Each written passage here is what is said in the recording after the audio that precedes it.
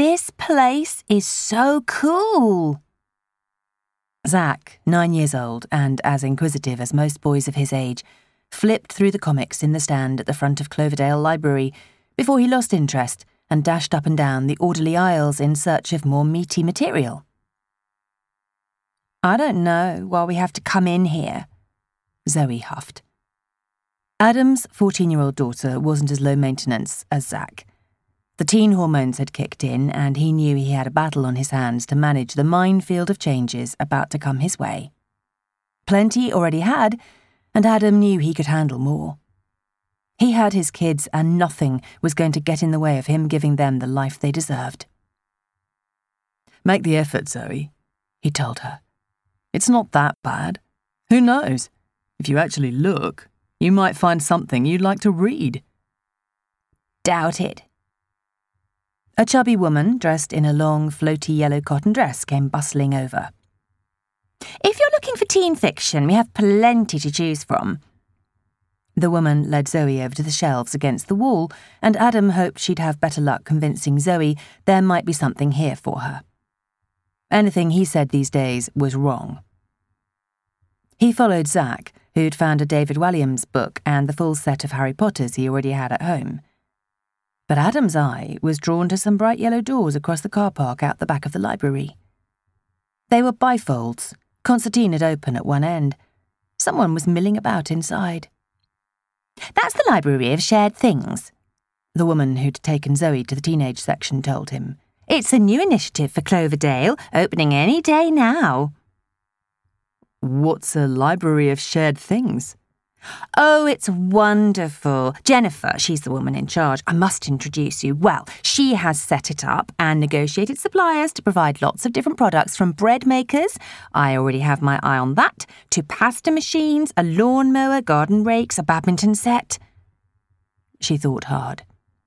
I can't remember too many more off the top of my head, but locals can borrow items for a few pounds each, use them for as long as we need, and then give them back. You know, I almost bought a bread maker last month, but when Jennifer told me I could borrow one and test it out, I thought, why not? Knowing me, I'll get bored of it soon enough anyway, and then be in trouble with my husband for wasting money. Her laughter was enough to make Zoe pull a face from behind the book she was actually making some effort to look at. I'm Elaine, the woman went on, at last taking a breath from her spiel. And you are? I'm Adam. He held out a hand. And this is my daughter Zoe. My son Zach is around here somewhere. He knew he had to make an effort. It was why they'd come to Cloverdale. They'd moved to London from Australia, but life in the big city wasn't what he'd had in mind. The anonymity was good, but the kids deserved a bit of space, and he could never afford to buy there. At least, not if he wanted to get a home for all three of them where they weren't living on top of each other. And so when he'd started looking at villages closer to his work, with good schools, affordable housing, and which would take away his strenuous daily commute by train, he'd leapt at the chance to buy in Cloverdale. And now, here they were. Oh, what a lovely accent, Adam. Where are you from? England. No, that's a New Zealand accent if ever I heard one.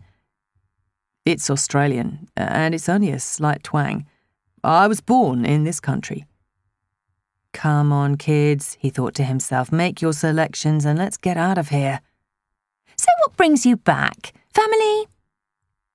Something like that. Thankfully, Zach timed it perfectly and piped up, asking to join the library. Elaine reeled off everything they'd need to bring with them as proof of address, and to head off any further questions, he said he'd come back another time.